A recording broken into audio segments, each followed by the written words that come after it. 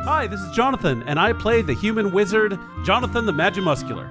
Hi, I'm Jack. I play Travancore, a half-elf Beastmaster Ranger. Hi, this is John. I play your half-orc barbarian, Carlton Tanks. Hi, this is Julia. I play the rock gnome cleric, Bernice Q. Burns. And I am Lauren, your humble DM, and welcome to Dungeon Drunks. Distinguished adventurers, last time on Dungeon Drunks! Our heroes have met with Cleo Boulderdown, an old friend of Bernie's, and the head of the Temple to Bay in Neverwinter.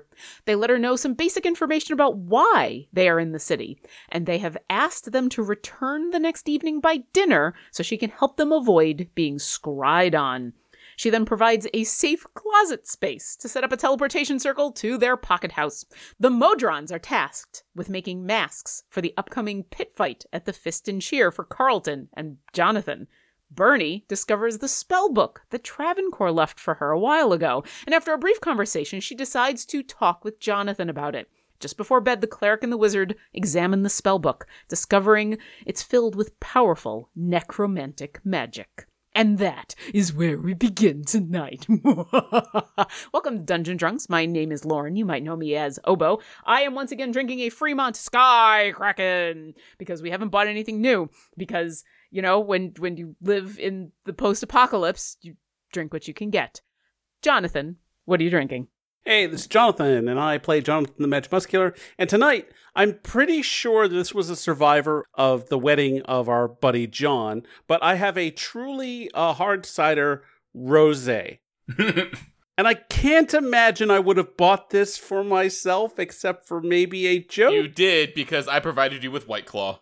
Right. That's okay. true. But I think what I did, though, is I bought it for the Izzy and I's room alcohol. For the outside stuff. Yeah. Right. So I think this was something we had left over in the fridge, and now I am enjoying it again. It is hard seltzer, so it's not great, but it is still, it'll do the job. And tonight's shot of Fireball, to be consumed at the first casting of Fireball, or the equivalent spell thereof, not Finger of Death, well, maybe we'll see, is dedicated to the Generalissimo of the D&D community, Chris Perkins. Yes, today, he bestowed upon us a wonderful little Twitter trend of dramatically reading the Dungeon Master's Guide. And so, other people have done that, including our very own Obo Crazy, who actually rearranged some of the player's handbook to be in iambic pentameter. So I would recommend checking out her at Obo Lauren or Chris Perkins at, I think, cperkins_D&D or something. Search for Chris Perkins, you'll find him. Chris, this Fireball shot is for you. Thank you. It's Chris Perkins DND. That is his Twitter. Go follow him. He is amazing. Carlton, what are you drinking? I'm John, aka Carlton, and today I have a sparkling hop tea from friend of the show, Jason, and it is basically marketed as if tea were brewed like a craft beer. And it says, if you enjoy fresh, hoppy IPAs, you will love this intense hop flavor. For those of you who don't know me, when I was drinking, I fucking hated IPAs. So let's see how this IPA version of a tea goes. I was gonna say, if you enjoy hops. I like it more than an IPA, but it is very hoppy. It's a rabbit. Boo. Nope, no one's gonna laugh at nope. All right, fine. Travancore, what are you drinking? Save me. I appreciate you. Good people of Faerun. Travancore's choice this evening is actually an IPA, and it's a product of two breweries. It's Platform Beer Company and Free Will Brewing Company, both out of Cleveland, Ohio.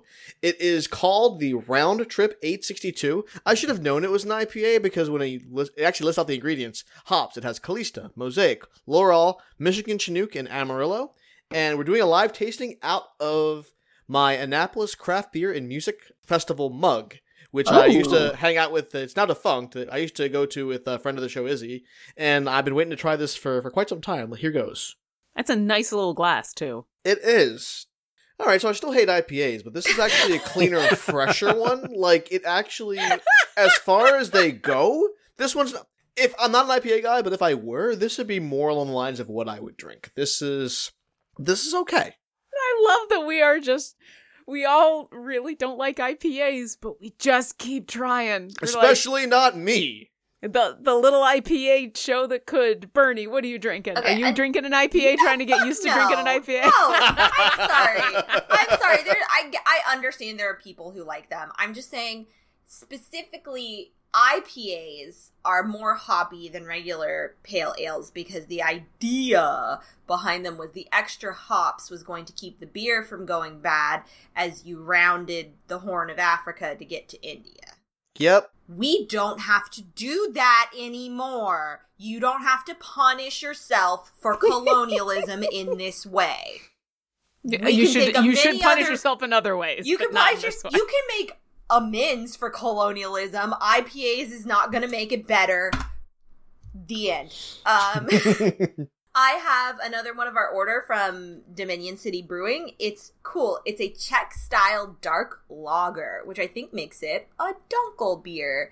Aww. Any of you that don't know, Dunkel means dark. So it's called Darkest. Wait, Steven is Darkman? Yeah, that's actually what his name means. And it's called Darkest Hour. And it is, I love their little description. It's double dark? So it's under a mountain in the cloak of a dark forest. Czech mythology tells of a band of sleeping knights beneath Blanik Mountain outside Prague. Legend states these soldiers will awake and be led by a saint to save the country in its darkest hour. Ooh, I think that's nice. really cool, and I picked it out in part because there were a lot of options for IPAs on their website when we did our order, and I picked all the ones that weren't IPAs. So this is my first Your time live tasting? having this. I like how many live Smells tastings there were really this episode. good. That was nice. This is another one of those beers that smells like a brewery, and breweries to me smell really good, and they smell like community spaces, and they smell wonderful. And so this is a very good beer. Like, if you like a lager, you will like this. And if you are in Ontario, you can probably get your hands on it. If you're in Ottawa, they're an Ottawa local brewery, and they do delivery. They will deliver. They will leave it outside your door right now, so you don't even have to touch it. You can let it sit for 48 hours, make sure it's safe. And I highly recommend if you do get anything delivered, leave a little note on your door for your delivery person. Tell them you love them. Leave a thank you for the people that are keeping us safe.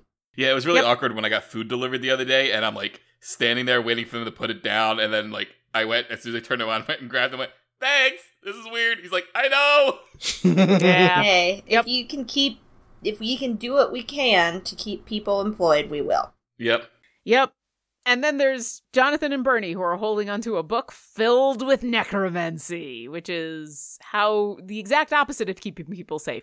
Did you tell Bernie it was necromancy? I'm sure I would mention it, like, at some point. I know you mentioned for sure evil. I know evil came out of your mouth multiple times. We did stop last game just as you were discovering this. So if you haven't actually mentioned necromancy, that's not your fault, that's mine. But we will pick up right where we left off, which is the moment that Jonathan has realized that this is a book filled with nothing but necromantic spells. Jonathan, you have a book filled with evil. Oh! Jonathan the Magimuscular he had almost kind of put it down. He's holding it instead of kind of holding it with the excitement of, oh wow, this is a spell book, what's in there? He's kind of holding it daintily away from him. Like the two fingers far away, ew. Exactly. Yeah, Jonathan, this doesn't even have the healing portions of necromancy, because technically healing spells and raise dead spells are also necromancy. This is all the really evil necromancy. This is the kill people necromancy. There's not even a nice Misty Step or something at the very beginning. It's just nothing but, okay, cool. Yeah. So what's in it? Well, Jonathan the Magimuscular has found some very, very nasty spells. Like what? Well, there's this one. It's called Finger of Death. And I point at someone, they writhe in pain, and if they are not tough enough, they die and then are raised by to be a zombie. Oh, that sounds unpleasant. Oh, this one is sort of like that, but an area. It's called Circle of Death. Not quite as hard hitting, but it gets a lot of people. Oh, look! Summon Greater Demon! This was probably something that interested Evelyn greatly. Do you think this is the Summon Greater Demon in the first set of handwriting or the second? Summon Greater Demon is in the second set of handwriting. Okay, so this was Vang's work right here. Okay, I have a question. Yo. More of a... Tell me how spellbooks work. It's different, obviously. Right. But can you just use this spellbook? Is it yours now? Because you found it? No. So basically, what Jonathan the Magimuscular does is every morning it's difficult to describe, but imagine, if you will, my brain has, like, specific dividers. Maybe call them slots. And within those slots, I populate my mind with various magical incantations. And the stress of magic is so that not only do I sort of, we'll say, expend that slot when I cast a spell, it sort of wears me down, so I'm not able to do, like, a lot of powerful spells. It's one reason why whenever I cast a fireball, my fireballs progressively get a little less powerful, because I'm expending these, and Jonathan the Magimuscular makes magical flexi air quotes, slots within my mind. I'm expending those powerful ones first and heading down the list. Well, I mean, yeah, I understand this. Like, Jonathan. But the way the point is, I'm sorry, I didn't mean to talk down. The point is that so much divine energy that can flow through my body before it just falls down, and I need a nap. What I'm talking about is well, just to the point, the spell book is what fills those slots for me, and that's how I basically can't just summon the knowledge. I have to remind myself of the specific mechanics of the spell. And it's one reason why I can't just have all of my spells available. I have to pick which ones I prepare every morning. And the spell book is the tool by which I do this. You mean it's not like a thing where you heal somebody enough times that you just sort of know it and sort of do it, and then you can just, your body doesn't waste really any energy healing that person or remembering how? Because that's sort of how it is for me. Well, for my low-level spells, just throwing a piece of fire at someone or cleaning something off, those are pretty innate. Like, I don't need this for it, and I actually produce my spell book. I don't need that for those, but for the more complicated spells, I do need to refresh my mind on them. What's nice is that I'm not as flexible as you, but I'm more flexible than, say, someone who signed a contract and now can do magic. They can do very few things. Yeah, they're interesting. So, what I'm more interested in is because I understand how the mechanics of a magical body works. I inhabit one. Can anybody pick up and use your spellbook? No. And that's one reason why, if I wanted to use any of these spells, I would have to transfer them into my spell book. It's sort of like the process where I would go to my library at the Amethyst Acropolis, and I would use their library to copy a spell into my book. It does take resources and time, but that's the way I would do it. This spell book right here is specifically attuned to me. So, say you died, and someone picked your book up. How does this book get transferred from being Evelyn's spellbook to Vang's? That is a very interesting question, because if it's not like someone could just start preparing spells from my book, as far as I know, and then annotating it. As far as I know, this book is keyed specifically to me. So how Vang did it, I don't know, but there may be machinations beyond either of us. Jonathan, yes. I will say, and with your keen mind, you would remember some of this, although it's been more than a month since the encounter with Evelyn. So she died. Oh, she did die, so he that's why I said say it? You died. Well, there's still some questions about exactly how he got some of his power, and you've seen him in the little bit that you saw when he and his army invaded Waterdeep. Now thinking back on it, oh yeah, maybe that thing that he had with him, that might have been one of these demons. And, he talked about being able to do some stuff. And then he also talked about making a pact. So you think there's a couple different ways this could have gone. Does Jonathan the Magimuscular know about Pact of the Tome? Yeah, and Jonathan the player doesn't either. It's been I've played Warlocks. I haven't played one of those. But can they use a spell book? I know they can use a ritual book, but I couldn't remember if they used a spell book or not. Pact of the Tome. You're unsure about Veng specifically, but Okay. but yeah, you do know. So Evelyn died, and you did leave her body behind, and there was not an attempt to search her body before you left, and so you think that's at least how he got a hold of this book, how he learned what he did or added to it. You could probably come up with a couple different ways that's possible. None of them easy, but the same way you picking up this book now, as you've just explained, you could get access to these spells into your book. He could have done some stuff. Yeah, it's possible that he reattuned the book to himself after Evelyn died. He could have... the contract he signed may have allowed him to access spells like this. This is a very narrow focus. Like, my spell book has a riot of different schools in there. Stuff that I barely touched in school that now I cast on the regular. But this has no variety in it. Do you want any of these spells? No. I think the best use for this book is to turn it over to the Amethyst Acropolis. I was gonna burn it. Does the Amethyst Acropolis know how to cast these? I mean, I'm sure they do. Oh, yeah. Yeah, I'm not going to teach them anything new. They might be able to crack the mystery of how Veng was able to do this. And since Veng was a foe of theirs, having something that one of his resources at their disposal might be something that they would want. Should another person seek revenge in the same way Veng did, at least we would have a clue. I don't know. Something about this doesn't sound right.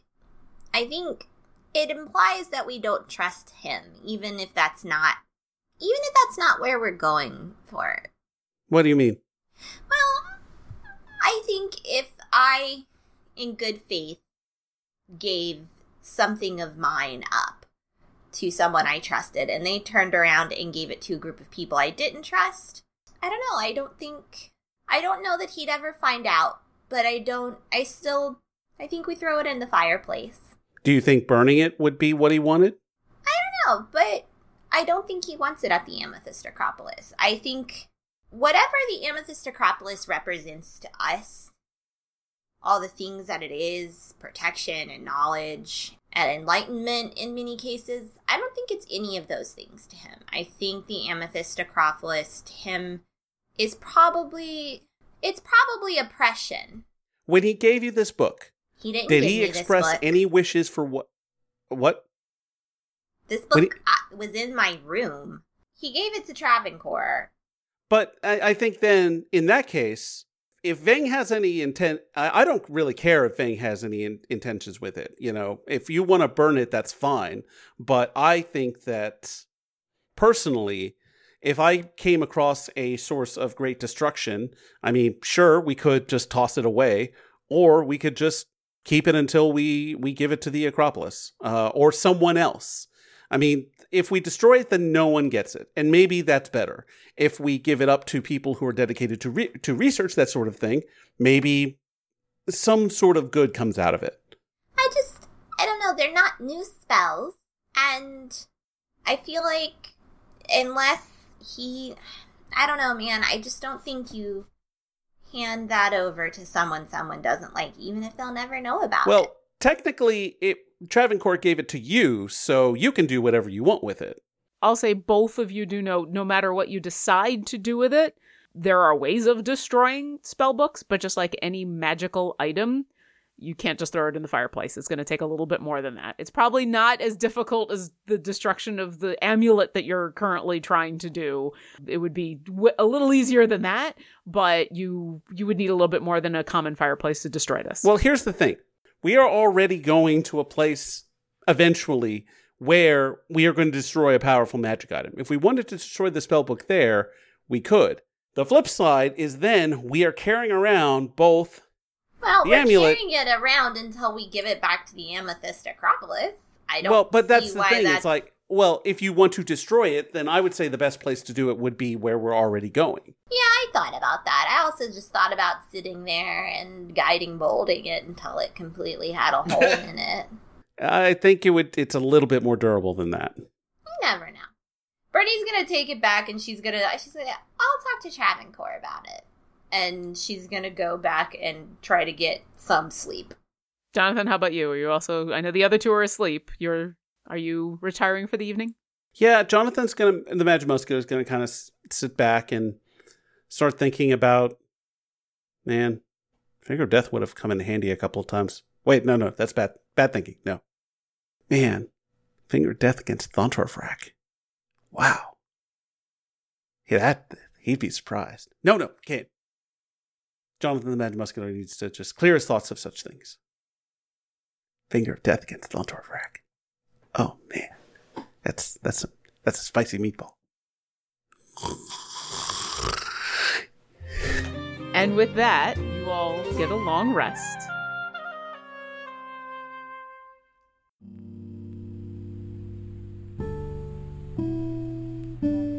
Gather round, travelers, to hear our tale.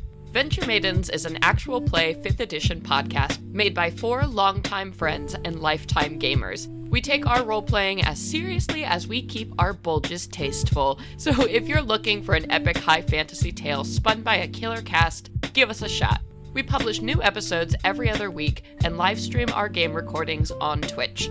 Now get on out there and download Venture Maidens wherever podcasts are free. Hope to see you in the community, and don't forget to venture away. We here at Dungeon Drunks are huge fans of Idle Champions of the Forgotten Realms. It's a Dungeons & Dragons strategy video game that brings together D&D characters from novels, adventures, and multiple live streams into a single grand adventure. It is so much fun to put together a formation that includes champions from Companions of the Hall, High Rollers, C-Team, Beyond Heroes, and more. I usually have the game running in the background while I edit audio for the show, and thanks to the fine folks who make Idle Champions, we're fortunate enough to be able to offer a free gold chest to all of our listeners. This week's code expires on April 19th at 8 p.m. Pacific, so open up your game, go to the shop, and type in this code. GLUMLOLLWEIR.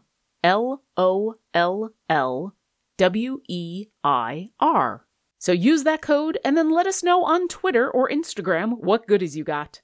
And now, enough of the loot drops, back to the show.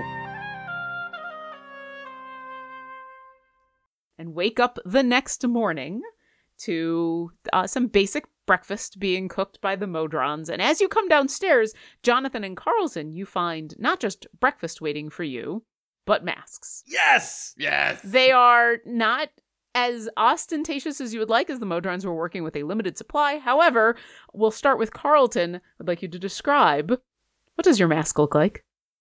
So it is like silver and blue, and it's like a whitish silver base. Around the eyes is like a nice like blue stripping, and then it's got like wolf ears kind of like pinned to the side, like Captain America's wings that are kind of like Captain America's wings, and then on like where my mouth would be is like wolf fangs. All right, and Jonathan, what does yours look like? So Jonathan's is blue and sort of a purple.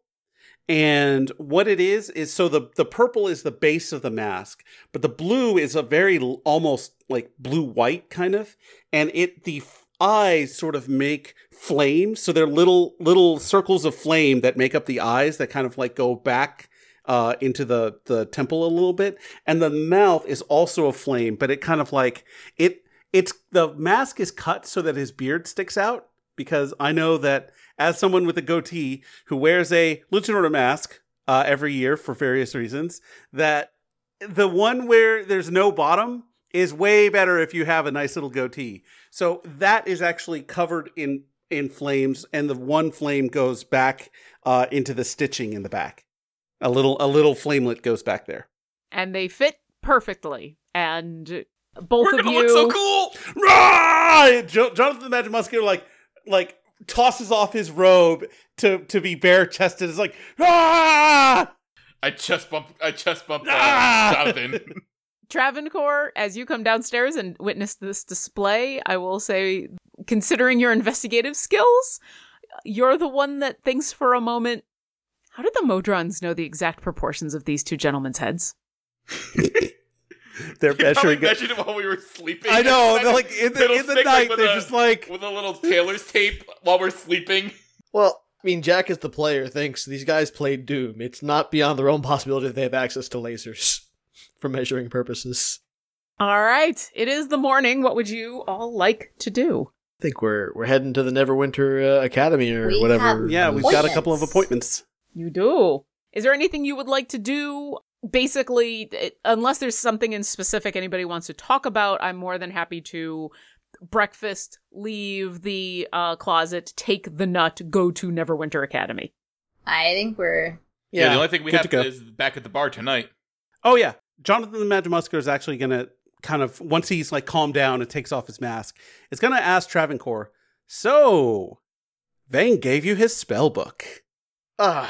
Yeah, I mean, I guess I should have figured that she would tell you. I'm a little disappointed that you didn't. Maybe I should have. Bernie's gonna slink out the door. She's just gonna be like, I put it in my butt, and she's just gonna slink out the door. This is my bag. This is what I do.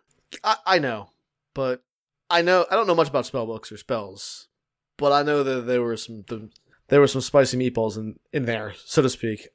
Did you know that? Because let me tell you, you're right. There are. I mean, Jonathan the Magic Musketeer, though, it belonged to can a necromancer. quantify that. Yeah, it belonged to a necromancer. It stood to reason there was some powerful magic in there. Oh yeah, there And is. I thought to myself, let me keep the temptation out of your hands. I thought if I come to you directly, like, I know you have a good heart and you're a good guy, and we've been friends for a very long time, but I didn't want to tempt you so directly with it. You also don't trust me with my magic.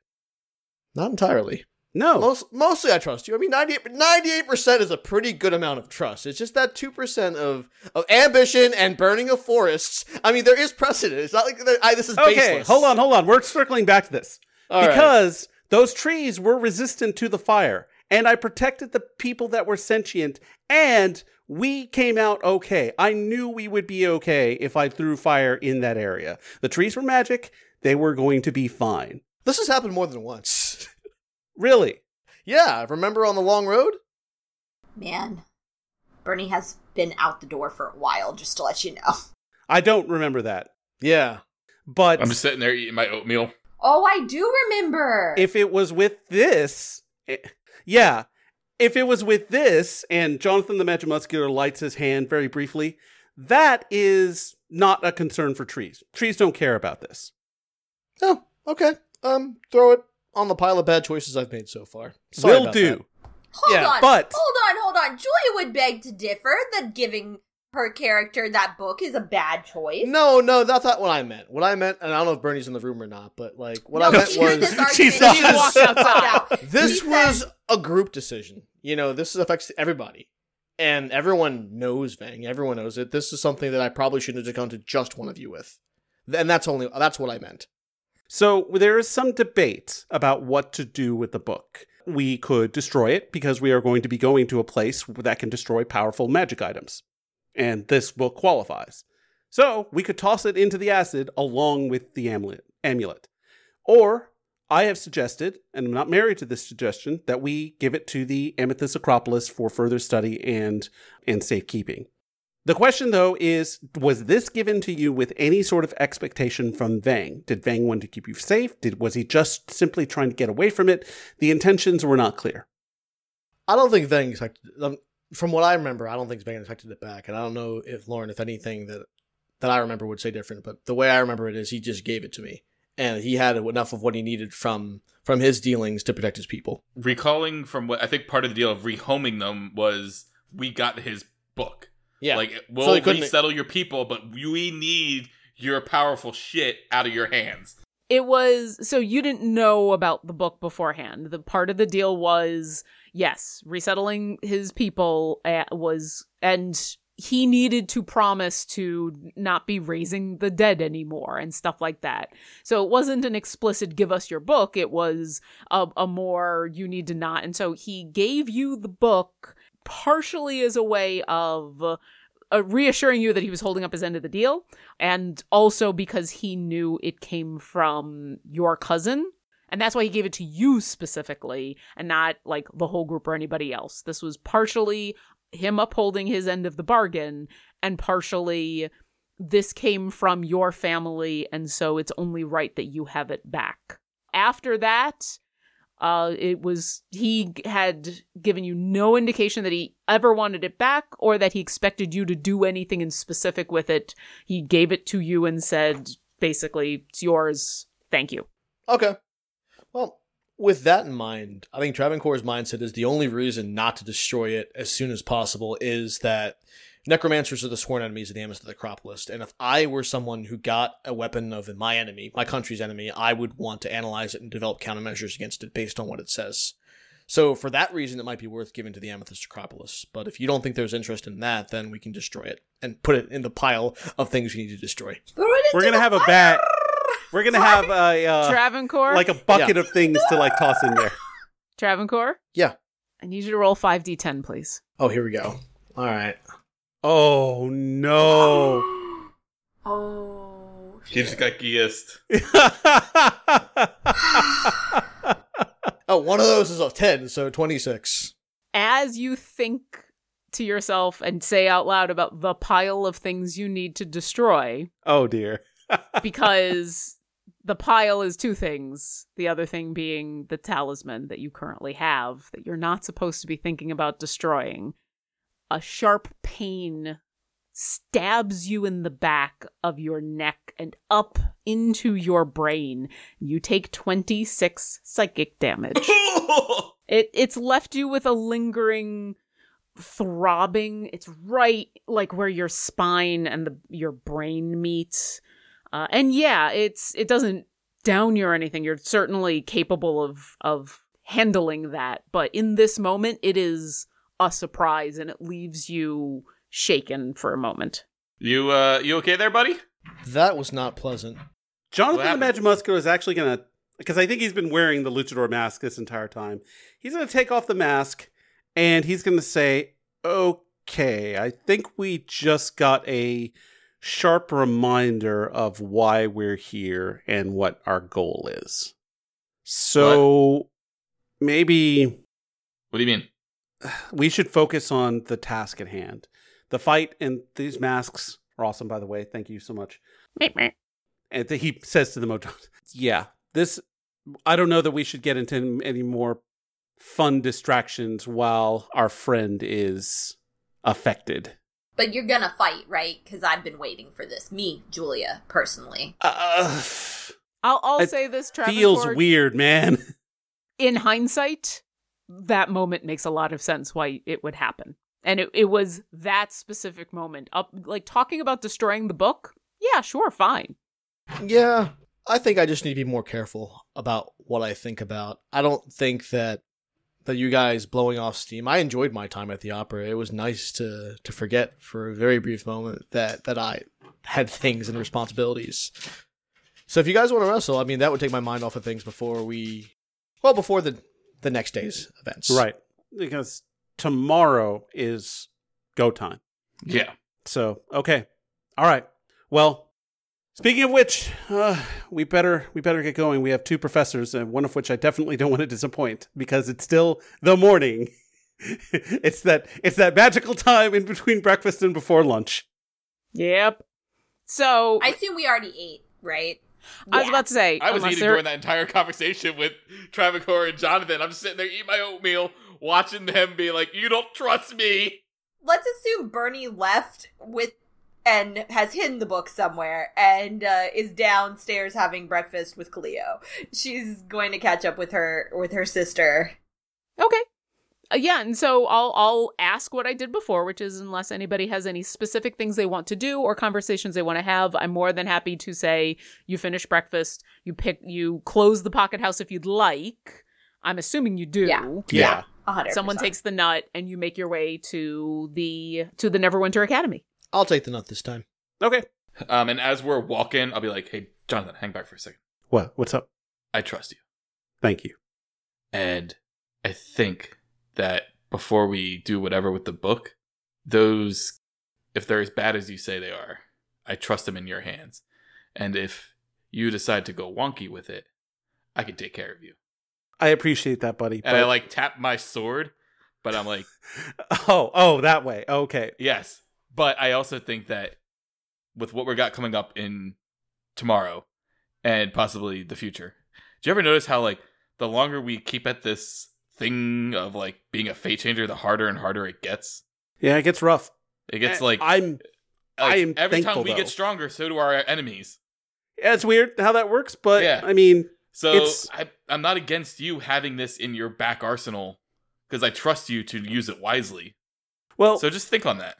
I will, but I will say one thing is that one of the reasons why I joined the Acropolis was because I believe in their mission. And part of their mission is a fight against harmful necromancy. And I think I've got plenty of tools to deal with stuff as is. So I don't know that I necessarily need that stuff. It's fascinating. Oh my God, there's a spell in there that causes horrendous pain. And if they die, I turn them into a zombie. Imagine if I did that shit to Thontovrak. Right, but we would just kill the Thontorvac zombie. It's under my control. Right, but that's the evil part of it. So if you just use it to and stop it at that point and not raise him, that's what I'm saying, using it wisely. It's part and parcel. Like, as soon as one happens, the other thing happens. Right, and we would just kill it immediately, and that But we wouldn't control it and do evil with it. Right, but what I'm saying is that a tool like that would be excellent against a dragon. I have other tools. We'll be fine. I think whatever we decide, this book is not going to be in my hands for very long, if at all. No! Okay. There's just like a voice that yells that out at you. Oh no, my inner voice has muscles on muscles. My inner voice is a muscly voice. It's 3 octaves lower for reasons we don't So, understand. yeah.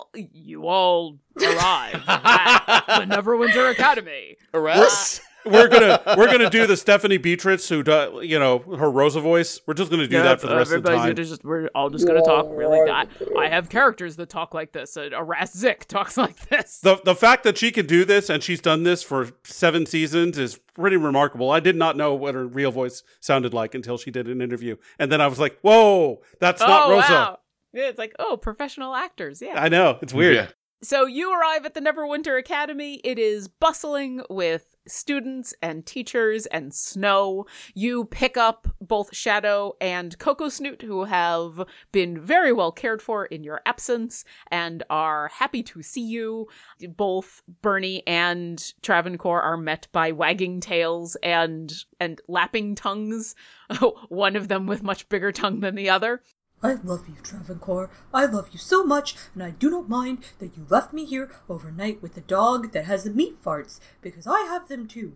And Can you imagine that little bare nub of a tail just going back and forth? Oh my God, that's too cute. I love you. Yeah. I love you when I miss you, and I don't resent you. I love you when I miss you.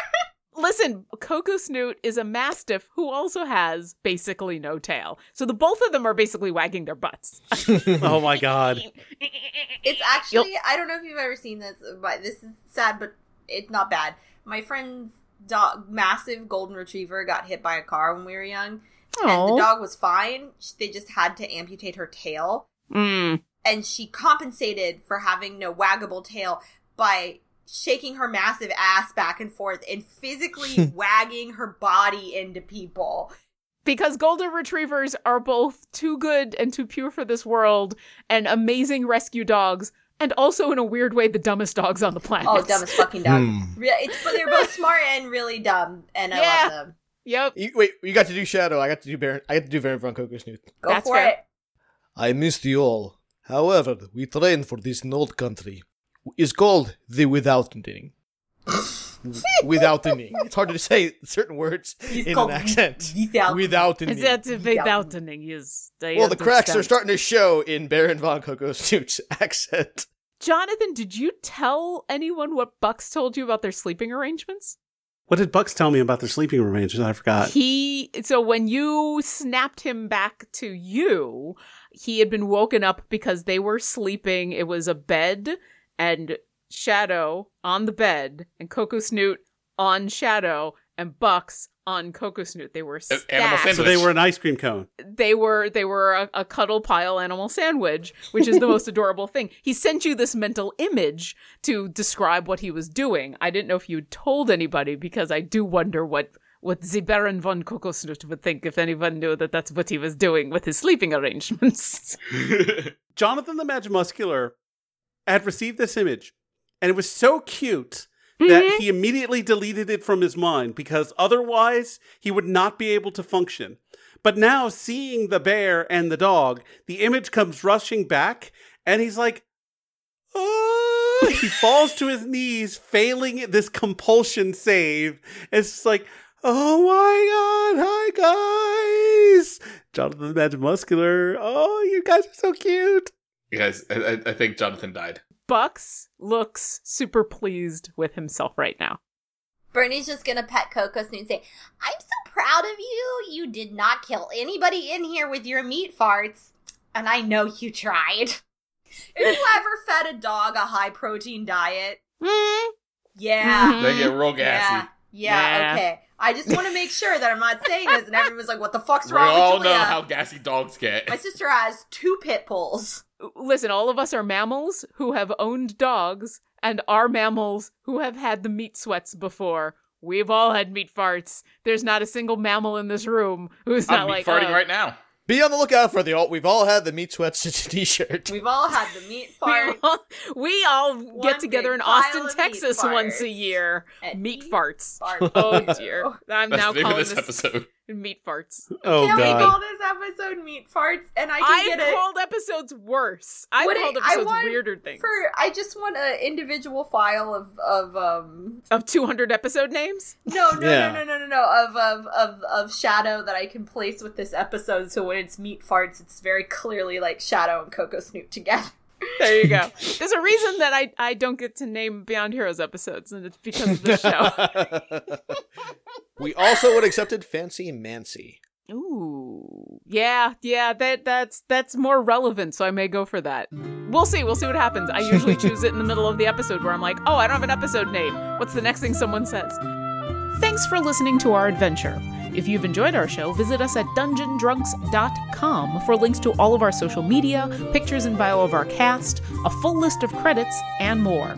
We'd appreciate it if you left us a review, and we would love it if you come support us on Patreon. Visit patreon.com/dungeondrunks to sign up. Thanks again, and we'll see you next encounter.